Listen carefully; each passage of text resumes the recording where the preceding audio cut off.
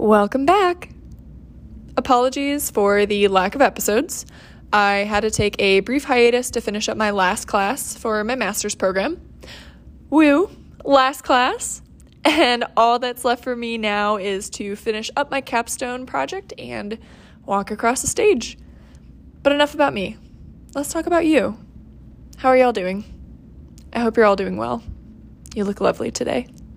I appreciate you tuning in to listen to me talk about sustainability. And as you've probably already gathered from the title, we will be talking about greenwashing today. If you've never heard of this, no worries. I'll provide in-depth definitions and examples, but it's pretty much exactly what it sounds like. And with that, let's get started.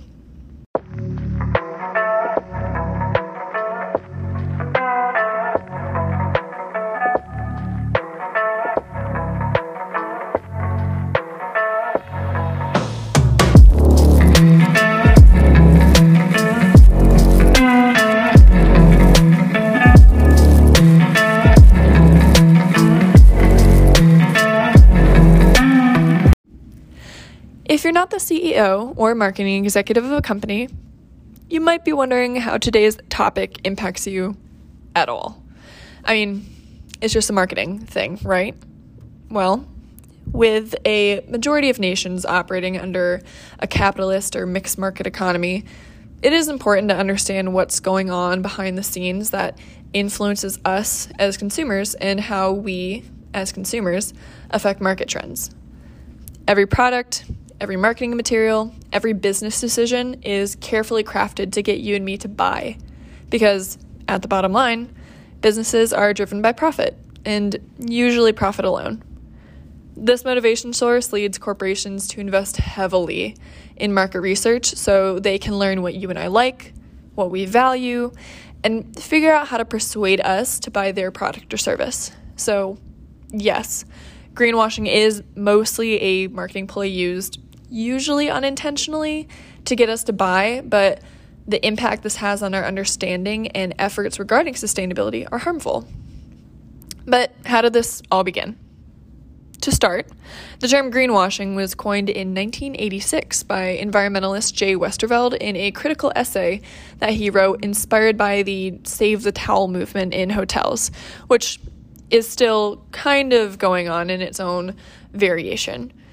The purpose of that movement was to save water, but in actuality, it had very little environmental impact beyond just saving hotels money in laundry costs.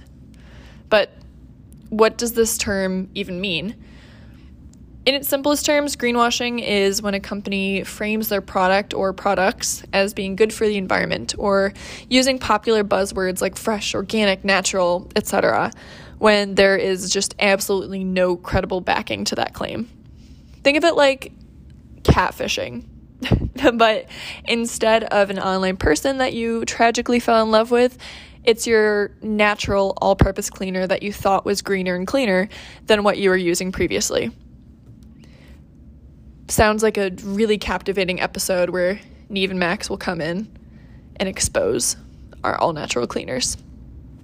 That was stupid. I'm sorry. And so what if your product catfishes you?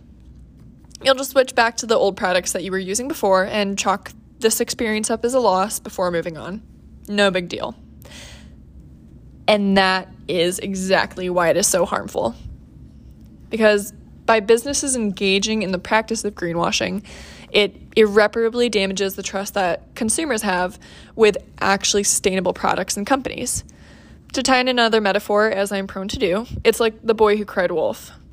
Once you've been burned by false advertising on a product, you are considerably less likely to venture out of your established comfort zone, shrinking the market even more for actual sustainable products. And this inevitably puts a halt to the growth of a more sustainable marketplace, and not necessarily at the fault of the consumer.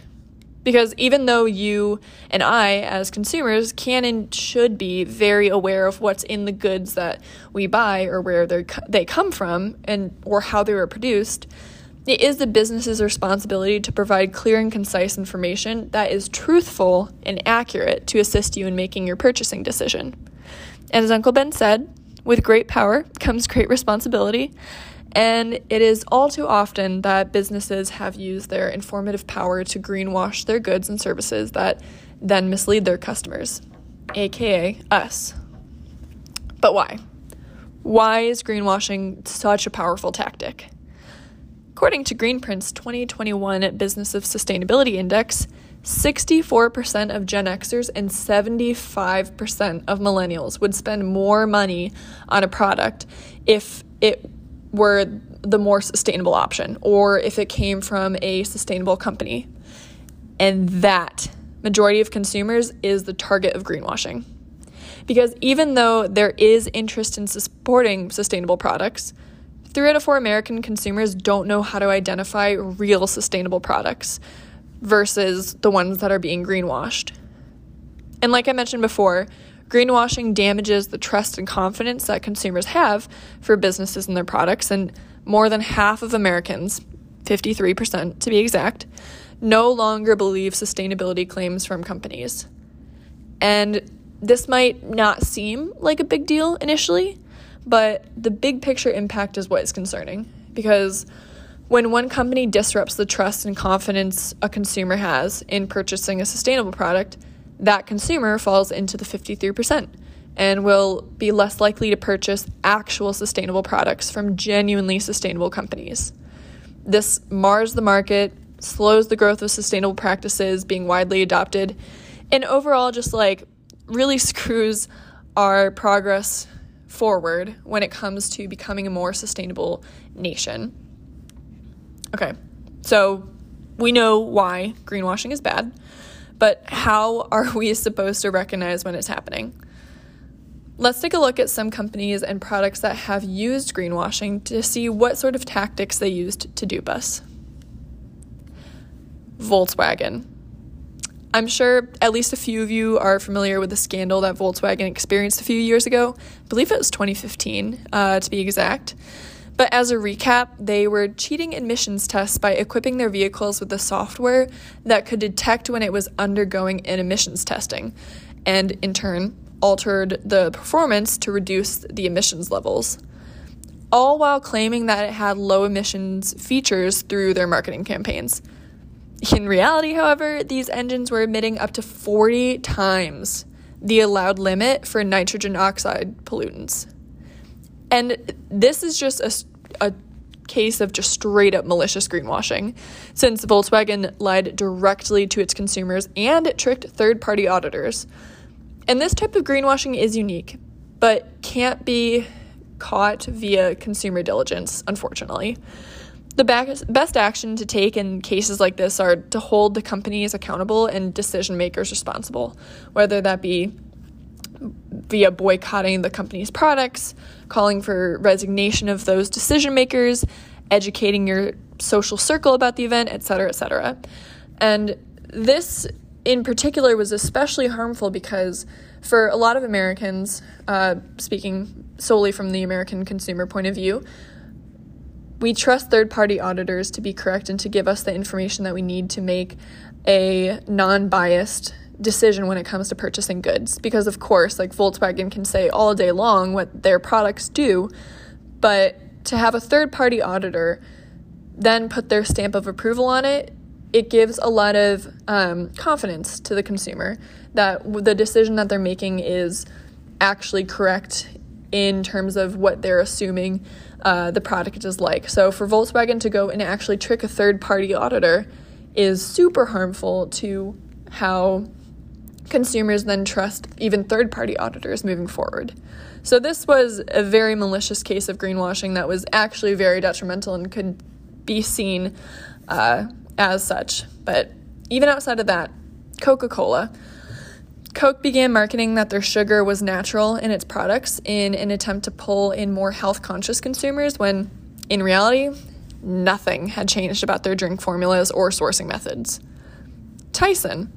They started to market their chickens as being antibiotic-free when, like Coke, nothing had changed about how they were raising or treating their chickens. Nestle.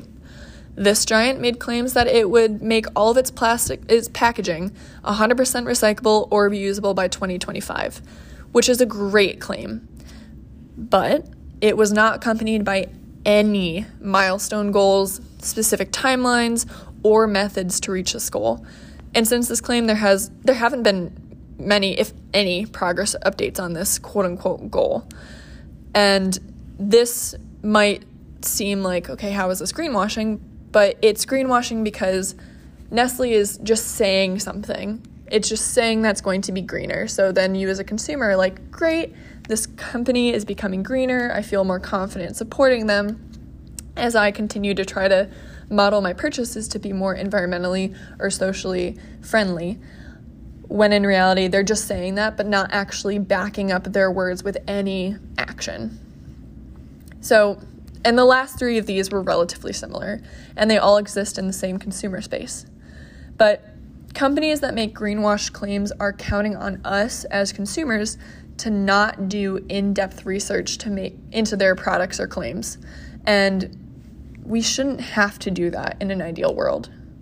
But for the time being, the best way to combat greenwashing is to research and recognize genuine seals of legitimacy. When a product looks too good to be true, probably is. And I encourage you as a consumer to empower yourself with information. Go home, look up the company selling this suspicious product that you found on the shelf, and see if they have any sustainability information and resources on their site at all. The more information and data that they willingly provide, the better. And as for labels and seals, good ones to look out for when looking for sustainable products and companies include Certified B Corporation, Fair Trade Certified, Vegan Action or Certified Vegan, FSC, Cruelty Free International, USDA Organic, Non-GMO Project, Regenerative Organic Certified, Made Safe, 1% for the Planet, and many, many more. But I'm just going to stop there for now because it's genuinely like a long list. But I'll be sure to do a comprehensive episode covering what all of these labels are in the near future. And that about wraps it up for the introduction to greenwashing. I know this is a shorter episode, and what I talked about is in no way even remotely exhaustive of this topic, and there are a plethora of nuances that have yet to be covered, as well as dozens of more examples to be shared. And I mean, like I said last episode, the toughest part about creating episodes for this podcast is that there is so much information and so many nuances, yet so little time. And at this point, it would be counterproductive of me to just huck information at y'all without first establishing a good base. So I hope that with all that we covered today, you'll feel empowered to make purchasing decisions based off of legitimate seals and information that you gathered from your own research. Because every small change that you make is impactful. Don't forget, you are a speck of dust, but there are many, many specks of dust in this world. And again, I'm a regular person trying my best, and I would love to hear any feedback that you have regarding opinions or topics, and would love to hear any ideas or suggestions that you have for future episodes. And with that, thanks for listening. I'll see y'all soon. Stay rad.